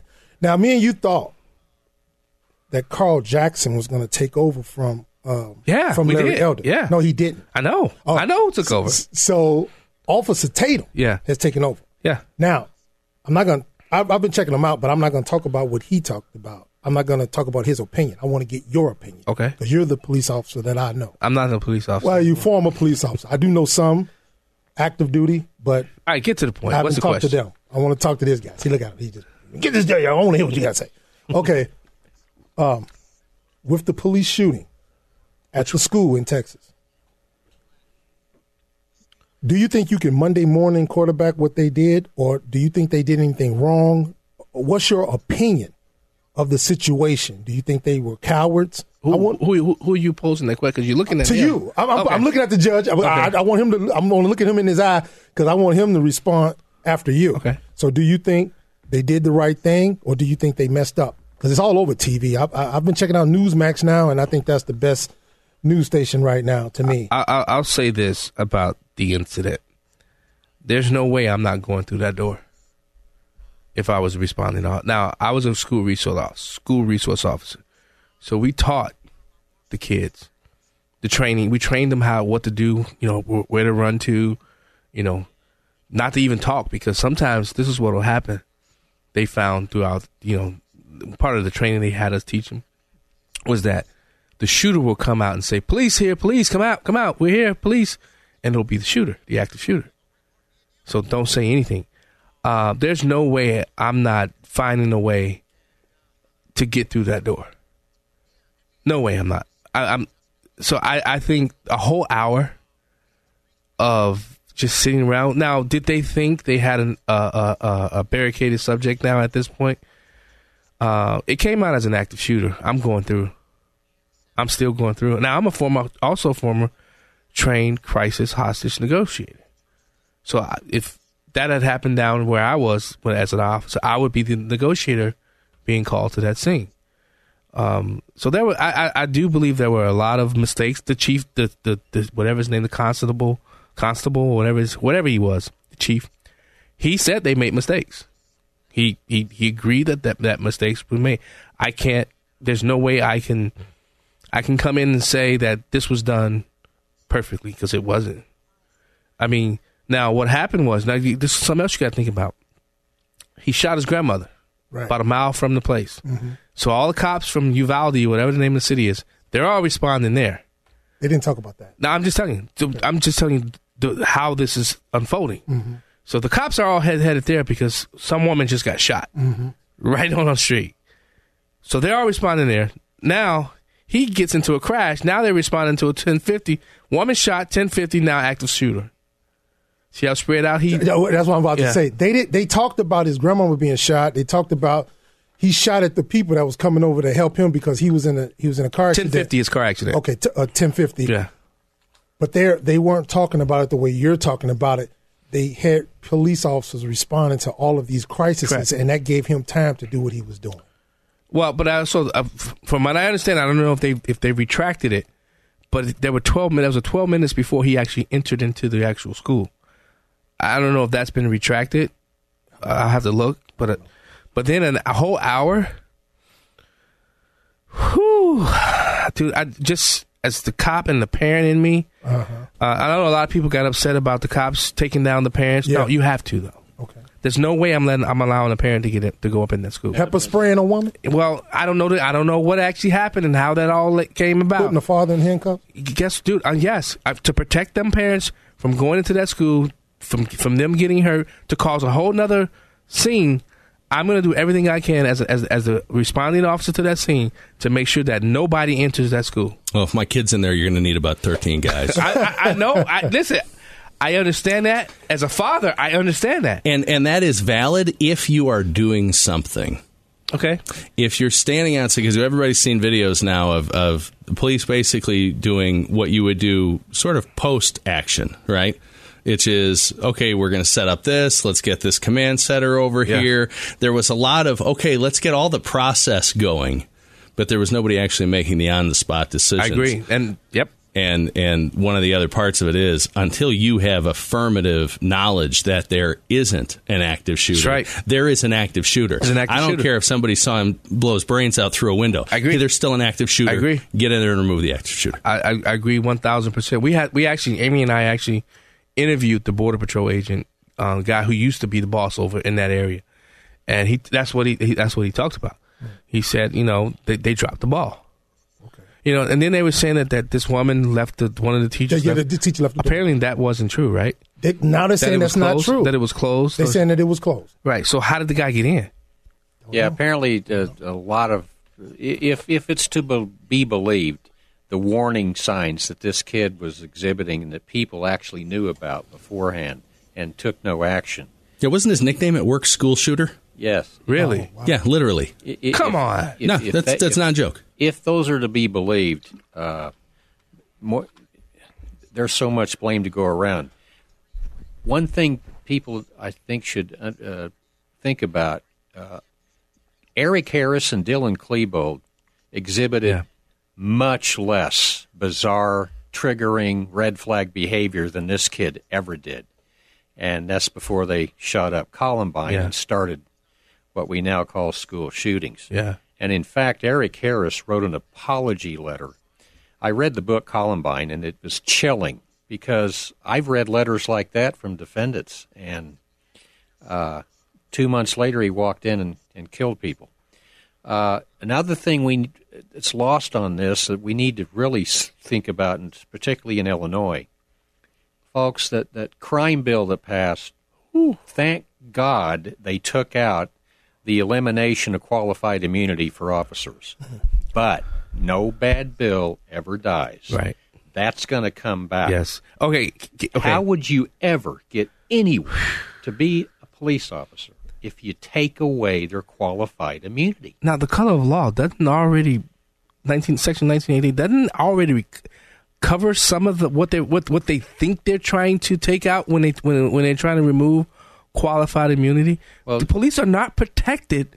They are not protected if they do something that violates the rights, civil rights of an individual. That's correct. They're not protected. Yeah, it's already there. Willful and wanton conduct. That's right. Reckless disregard. Yes. Yeah, that's already there. And in a lot of cases, just violating the department's policy, even if it's not. Correct. So a use of force that's in violation of the department's policy can be sometimes charged. Correct. And that's this defund the police effort, completely absurd. The argument is defund the police will have less crime.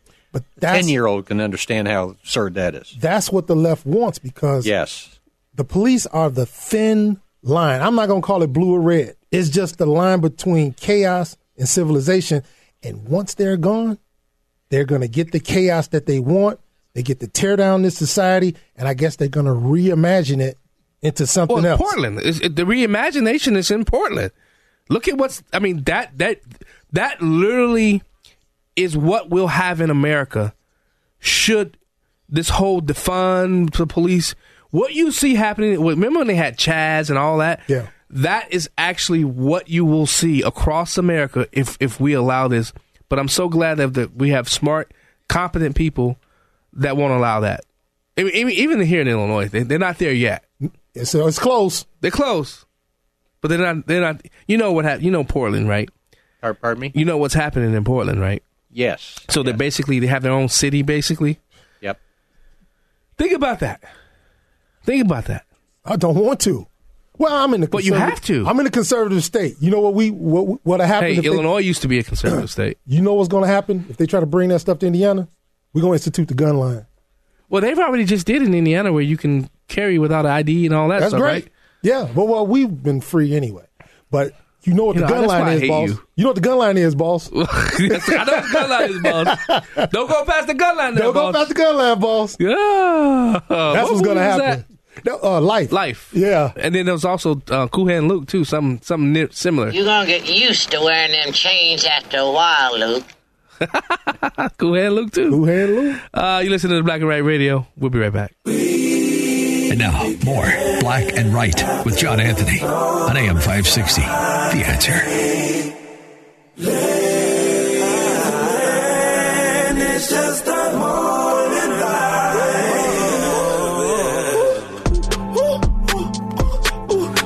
Switch your attitude. Go ahead, level up yourself. Just that different latitude. Welcome back. Black and Right Radio on AM 560 The Answer. I am your host, John Anthony, sitting live in studio with the troublemaker who's starting to sweat a little bit. You got a little heated doing that break, didn't you?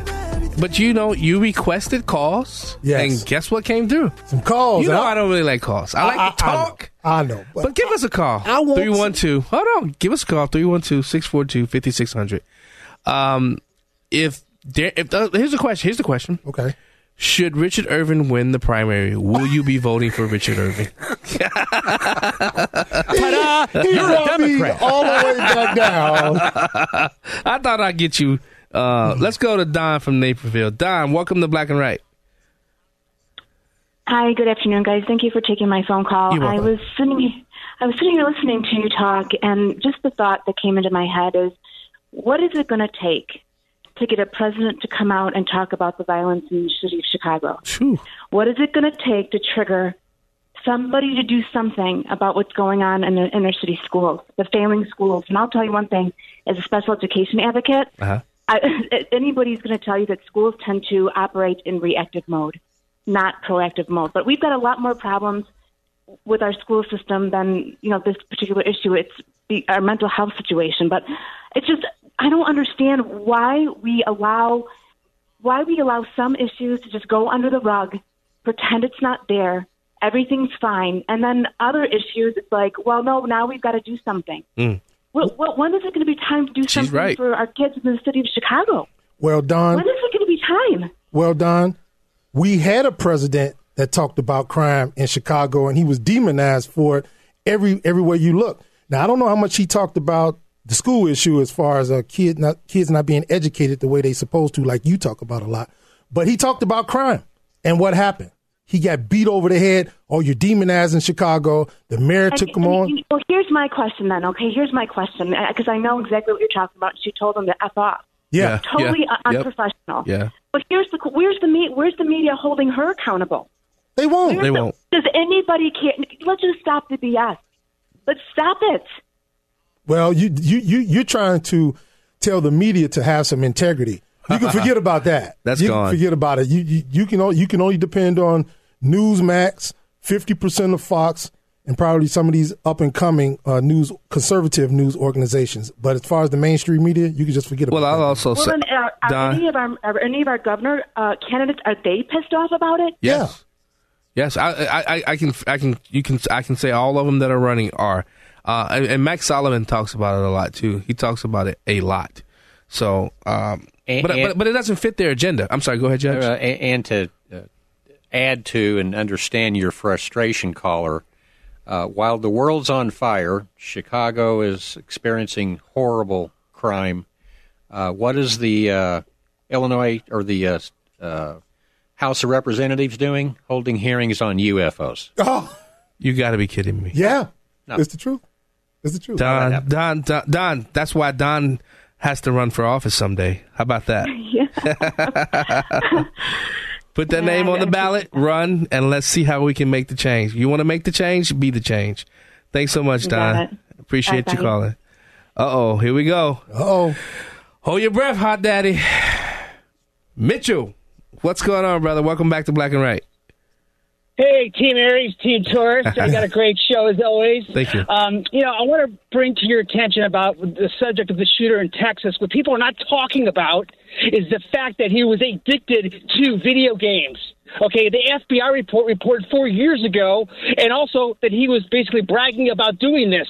So not only is he addicted to video games, okay, for 18 years, he's addicted to social media, okay, because that's how they glamorize it, like it's some kind of celebrity, okay, and they couldn't care less about making this individual accountable. Now, when you combine that with SSRIs, for those that doesn't know what that means, that's basically the reuptake inhibitor of the serotonins, that's basically antidepressants, you got a big problem, because that combination makes this individual a sociopath, an amoral person who couldn't care less about what he does. And there's no accountability. So the pivot is to go after gun control. Yeah. And geez, isn't it so ironic that all these shootings happened during the week of the NRA convention with Trump? Don't you find that somewhat suspicious?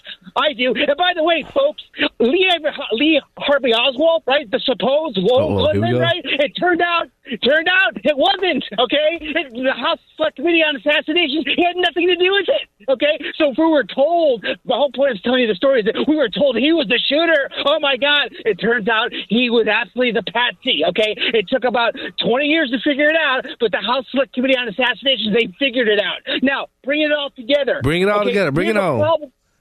We have a problem with basically centennials and millennials addicted to video games. They're in the schools doing it. You look during the NFL season, it's $1 billion industry, okay? So these kids are not basically doing the regular thing of playing soccer or playing sports. No, they're sitting in their mom's basement, okay, inundated with war games. And when you have a sociopath that's on psychotropics, you got a major problem. Do you hear what I'm saying here? I hear you, Daddy-O. I don't know what we're yelling about. I want to say this to Mitchell. Mitchell, I've been hearing you call a few different shows and talking about this, and I've been hearing you get dismissed. I will agree with you that a lot of our young people have been desensitized, and you're right. People don't take into account the drugs that they take, and I agree with some people saying that the majority of the people that play video games don't commit these crimes, but it only takes one.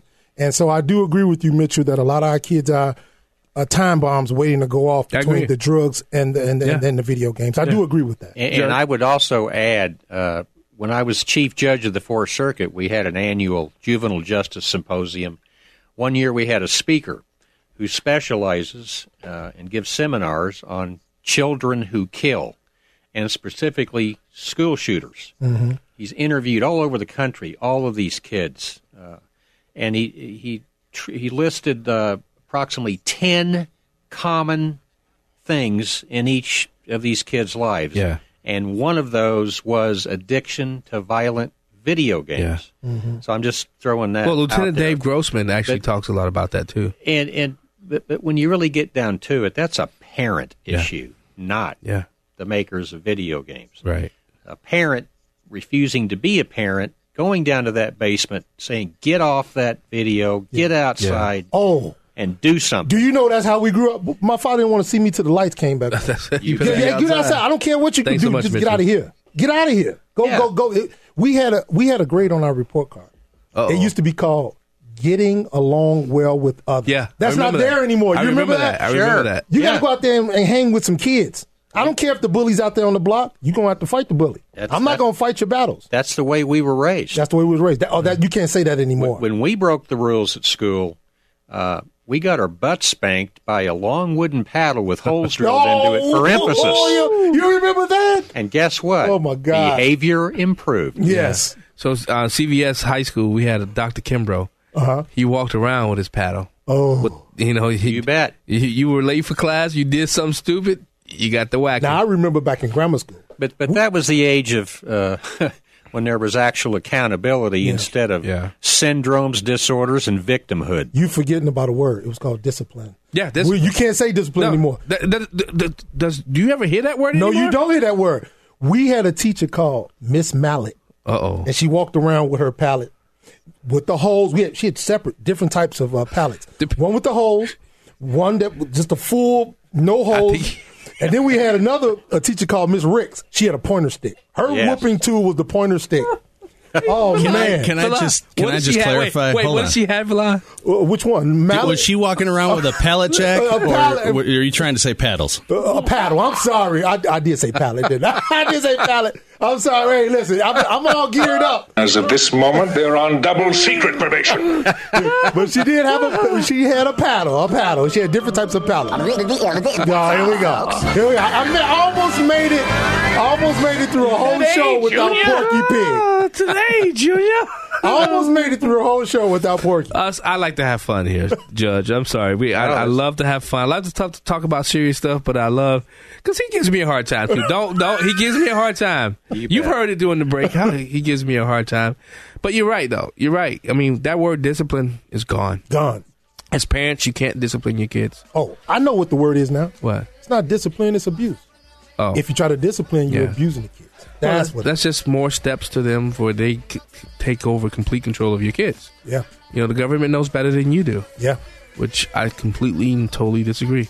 That's why I got all my kids except one out of public schools. Grace Association, my good pastor, Pastor Randy Bland, just popping up schools everywhere. We'll be right back. We now return to Black and White on AM 560. The Answer. Here's John Anthony.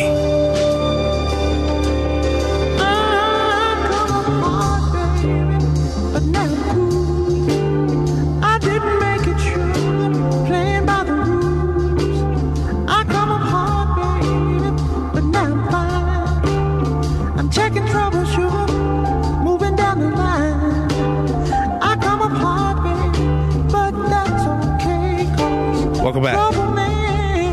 Black and White Radio. Sound like a DJ, don't it? I'm John Anthony, host.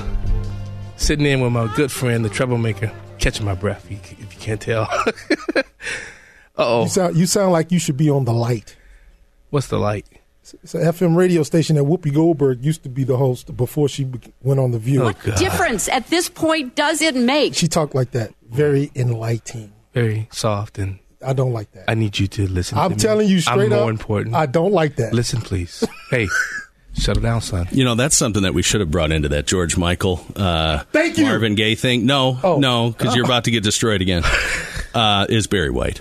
Barry White. I'm going to say something. It's going to be very controversial. No, don't. And I've had this debate with a lot of women. Oh my God. Lot of women, for whatever reason, love Barry White. I've never liked Barry White's voice. I don't care. Red. You've been cut off. You've been silenced. He should be a backup singer. Not his voice is too. Whoa! You don't know what you're talking about. His voice is too deep to be a lead singer. He should have been bass, a backup bass singer. That sounds like projection of jealousy to me. It does. And you know what? I wish I could sound. Hey, George. Exactly. Hey, George. Wait, here it is. I noticed that he put down a lot of the black guys. You put down all the black guys, but you love Boy George. You love George Michael. Now, is that a sort of attraction to sort of the aesthetic or the lifestyle? That sounds like reverse racism. You all are projecting. Oh no, we're calling you gay, not white. Well, I'm not. No, that's kind of messed up. No, listen. This is what I'm saying. All these guys that you all put out there do not have the presentation, the look that a George Michaels, a Boy George, and the Eurythmics have. You understand? Uh-huh. They had that look kept you looking at the screen. You ain't It didn't black. even matter what they were saying. You heard that? Play that You again. just had to look. Yeah, you heard that? You lost your card, bro. I'm sorry. Tell me when Boy George was with Wham and they was doing the kick step. Okay, I mean George Michaels and doing the kick step with Wham. You just love looking at it. Wrong. He thought he was fixing it. Looking at the screen. You just kept looking at the screen. Quiet. Turn off your mic. Yeah, we'll turn your mic. And when Boy George was doing the two-step. You don't really want to hurt for a second, please. me. Okay, that's enough. You're done. Oh, God. You're done, man. I'm like Donald Trump. You're fired. Oh, You're never I coming award back. you no points, and may God have mercy on your soul. That's it. The 80s was the best. Yeah, it was. It was the best. That I'm in for. Yeah, I agree with you there. They had some of the best. I mean, all this auto-tune, all that crap. Oh, God. I agree with you there. They could sing. 70s could sing. 80s could sing. Some of the groups in the 90s could sing. Blackstreet and a few other ones, they could sing. But then once it got to close to 2000, they come auto-tunes. Judge, you see how we can go from subject to subject to subject on this show? Just effortless. Ebb and flow. Ebb and flow, It's also baby. a 2-month running joke. Yeah, it is. It is a 2-month running joke about who's better. Because he says that George Michael is better than Marvin Gaye. I'm like, have you lost your mind? We have a judge here. Okay. Judge, what do you think? Decision time. Marvin Gaye or George Michael? Before we ask him, we got to get an idea what genre of music he likes. That's true. What's your favorite musical artist? I'm Sinatra, Streisand. I figured that. Okay. Yeah. She's got good classical taste. Yeah. Have you ever heard George Michael? Oh, yeah. Okay, Absolutely. and you know who Marvin Gaye is? Oh, yeah. Who sounds better? George Michael. Oh, yeah! Judge. See, Verlon, you're not black. You see? Yeah. That is proof. That is proof. Hey, look, I got the gavel. Hey, order in the court. That's an awesome pencil, man. It is an awesome pencil. Hey, Whitey, where's your hat? Ooh. Hey, we better be careful because you know, Maze Jackson. That was for Verlon, not him. Wait, you heard what Maze Jackson was happening with him, right? What? Yeah. What? You know, they coming after him. Who? How dare he be even-handed and What did honest? he say? Oh, you haven't read about it? No, I don't know nothing. Listen, I believe Maze should have a right to say what he wants to say. They're saying that he's homophobic, he's transphobic, he's all these things. He's anti-Semite, all that. What did he say that makes them all say that? I read it. Okay, all right. During the break, look it up. Oh, you're not on Facebook. Oh, I forgot. Yeah, you are on Facebook. There you go again. Look it up, and I'll let you read it because I don't want to, I want you to read it. I forgot my code. I'll look it up and I'll show it. I'll bring you over here during the break and you read it up. But listen, Maze Jackson has been an amazing person for me. He's been somebody that's helped me navigate this radio world. And, sometimes you listen, I'm standing with my boy. He stood with me everything that I've ever been through. When I was in the General Assembly, what happened to me after DOC, Maze Jackson stood with me, and I'm standing with Maze Jackson. Hey, I like it. Even though Maze and I don't agree with everything, and that's okay. But I'm gonna stand with my boy because he's my boy. Enough said. Yeah, right? That's it. Period. You don't leave your friends. Can I get a Biden period? Biden, do we have it? Period. She said all the time. Period. All right. Well, Oh, God. Thank you, George. You listen to the Black and Right. We'll be right back.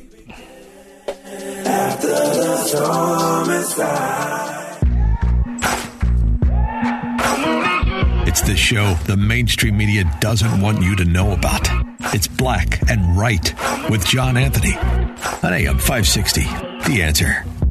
Maybe I'm foolish, maybe I'm blind, thinking I can see through this and see what's behind. Got no way to prove it, so maybe I'm lying. Welcome back to Black and Right Radio on AM 560 The Answer.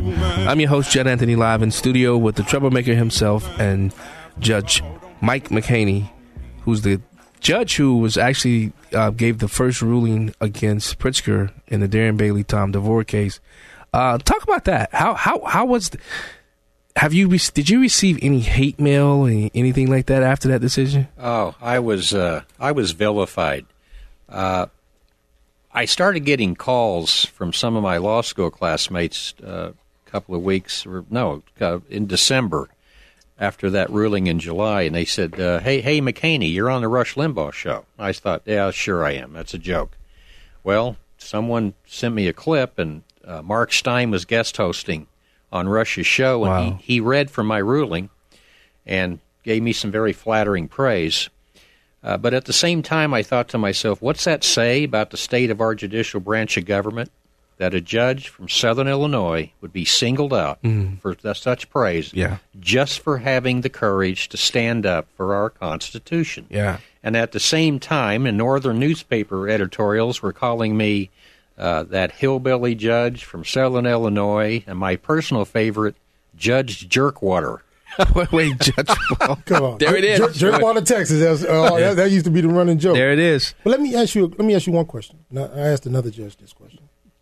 Did you feel pressure or fear before you made your ruling? Oh, I felt horrific pressure, and absolutely. The Attorney General argued before me. He purposely pulled out like 6 or 7 written opinions by judges from other circuits upholding what Pritzker had done and saying, Judge, consider the fact if you don't go along, you're wrong. So there was incredible pressure. I stood up for the Constitution even when I was standing up alone, and I'll do it again, and I'll never stop doing it. Wow. And interesting, one of those 6 judges he was talking about was Judge Grishaw, who actually ruled against the mask mandate and basically said the same thing I did 2 years later. Yeah. What specific rulings that he put in front of you to uphold Pritzker's mandate? What good argument can you remember from those judges that got upheld? What ruling did he put in front of you? They twisted themselves into legal pretzels using Latin phrases. Mm-hmm. We always use Latin phrases because it makes us sound smarter than we really are. It actually does, though. You can use Latin phrases and twist yourself and interpretations, but it came down to me is there's no pandemic exception to the Constitution. Amen. Full stop. And we had a bill. The legislature had passed a statute on pandemics. Yeah. The problem for Pritzker was it required due process. That's right. Just like they actually had a whole plan. Yes. We don't want to mess with due process. Yeah. I just want to wave my scepter and say you will not go to work and you will not do this and you will obey. Yeah. That's not the Constitution. Wow. And I'll never let that happen if it comes to me. Do you hear that, people? Elect this man. Elect this man. You know, I think back to that day because that's when I met Tom DeVore, Attorney Tom DeVore, and a couple of days after it was my show, and Tom DeVore came onto my show, and he talked about it. When you look at that decision, if that decision doesn't happen, where do you think we're at in relation to the whole? We don't say the word on here, you know, that virus. Where do you think we're at today had that decision not happened?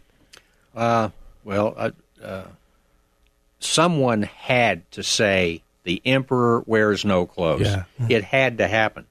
Had it not, he is given a license then to declare a new emergency. Right. Like the Omicron variant or some other variant we haven't heard from, or now monkeypox is going to rear its ugly head. And now he waves that scepter again and says we're going to shut down small businesses again and restrict your civil liberties and shred the Constitution. Yeah. And thank God for Judge McHaney. What we have, don't ever forget for 1 second, this was not based on science. This was based on political science. Correct. This was the flu, people. Yeah. With a 99% plus survival rate. Yeah. They don't talk about that. No, they don't. I'm trying to be careful because I forgot I'm not on the tube. No, you're not. I'm not on the tube. See, you holding yourself. You're straining yourself. No, I am. You know, because I'm not. I forgot I'm not on the tube anymore right now. So long, losers. But you're right. I think it wasn't science, because every time the science and the data was requested, to this day they still have not disseminated any of the science or data that they've used. Absolutely, and what they did disseminate changed every week. Right. If not every day. Right. Wow. It would say, check the CDC. Go check the CDC. What? No, you're making decisions that are affecting people's livelihoods, people's lives, and that has changed, and so many unintended consequences that happen based upon their decisions. And the rules and regulations are what just blew me away. Yeah. The absurdity of these rules and regulations. Yeah. If I get an abortion, I won't get COVID. Right. If I get a colonoscopy, I will. Yeah.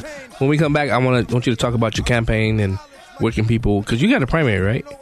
Yes, sir. We'll be right back. My dogs is with it. You want it? Come and get it. Let's get it to him, baby girl. Hey. That's right. Black and Right continues on AM 560. Once again, here's John Anthony. Everyone knows who you are, so live your life. You steady chasing that big bar, just live your life. Welcome back. Black and Right Radio. I'm John Anthony. Mr. Porky Pig over there. That's all right. Gallagher. All right. One thing that you do when you learn as a kid growing up, which they don't do now because it's like bullying, you learn how to take criticism. Yeah. It's a character builder. That's another thing that we forgot. Yeah. Absolutely. As a society. You got to be able to stand up to. Well, you also learn how to take a beating, right? Yeah. I mean, nobody was pulling guns and knives when I was a kid, and now nobody can swallow their pride long enough to go, okay, yeah, I lost that one. Hey, I was a yellow boy with good hair, so you don't think I took a beating? That's racist. I was big head, watermelon head. Wait, what you was? What you mean was? I was all kinds of heads. You say you lost that watermelon head? No, I did. I people still tease me once they get cool with me. And Cantaloupe head? I'm not gonna get mad. When they know I'm not gonna get mad, then they feel comfortable. They'll be like, "You got a big head, man. Melon head, melon head." That came off so easy. I'm sorry, Judge. So, you got anything coming up? Your fundraisers? Any events? They got a fundraiser coming up on the 9th in Centralia, Illinois. And we've been going door to door as best we can in all 48 counties in the district. Yeah. And website is McCaney2022.com. Find me on Facebook, McCaney2022. So for people that can't make that fundraiser, where can they get to the website? Is there? Yeah, that we can take donations on the website. Okay, I'm sure you guys enjoyed the judge today. We got to make sure that somebody who's a patriot, somebody who stood when other people cowered. We have to make sure we take care and invest in those people who really believe in freedom over tyranny. Right? That's right. That's right. I can't put it any better than that. We need to stick to the Constitution. The Constitution is the greatest document in the known world, and it works. Yeah, absolutely. And I thank you so much for your hospitality. You guys have been gracious, and this 3 hours has flown by. It has. And thank you so much for the opportunity. Have you had fun? Had a blast. Okay. I'll afford you the same opportunity I afforded Novarini. In a minute, tell me why the people of the fifth appellate should vote for Mike McCaney as the next appellate court judge. I believe we are on a freight train to socialism, and the only thing standing in the way is our United States Constitution. This is not the time for the summer soldier or the sunshine patriot. We are at war over the heart and soul of our constitutional republic. This is not the time for Chamberlains. This is the time for Churchills. I cannot tell your listeners how I'll rule. I will tell you, I will never be woke. I will never cave to the mob. I will never stop standing up for the Constitution, even if it means standing alone. Wow. I love it. I love it. The first time I met you I forget where we were when I first met you, down south somewhere. I think it was in Clay County Lincoln Day Dinner. It was at the Lincoln Day. Yes. When I spoke. Yeah, when I spoke at the Lincoln Day Dinner, the Clay County. And I knew right then and there you were somebody that would really do good for the state of Illinois. And I'm just I'm proud to say that I can call you friend. Well, that means more to me than you'll ever know. Yeah, and anytime you want to, after the primary, because you're winning the primary, after the primary, you ever want to, call up and talk about some stuff, get some stuff off your chest, you have an open door here. Well, thanks so much to all of you. You guys have been great. Yeah, to Judge Novarini, Troublemaker, thanks so much for coming in. Hoff Daddy, it's always a pleasure, man. You, as much as you correct me throughout the show, y'all don't do that. I hate you bum, but I love you bum. Thank you. Thank you for another week of excellence. Thank you. Thank you guys for tuning in, for listening in. Thank you for calling. I will be back next week. See you then.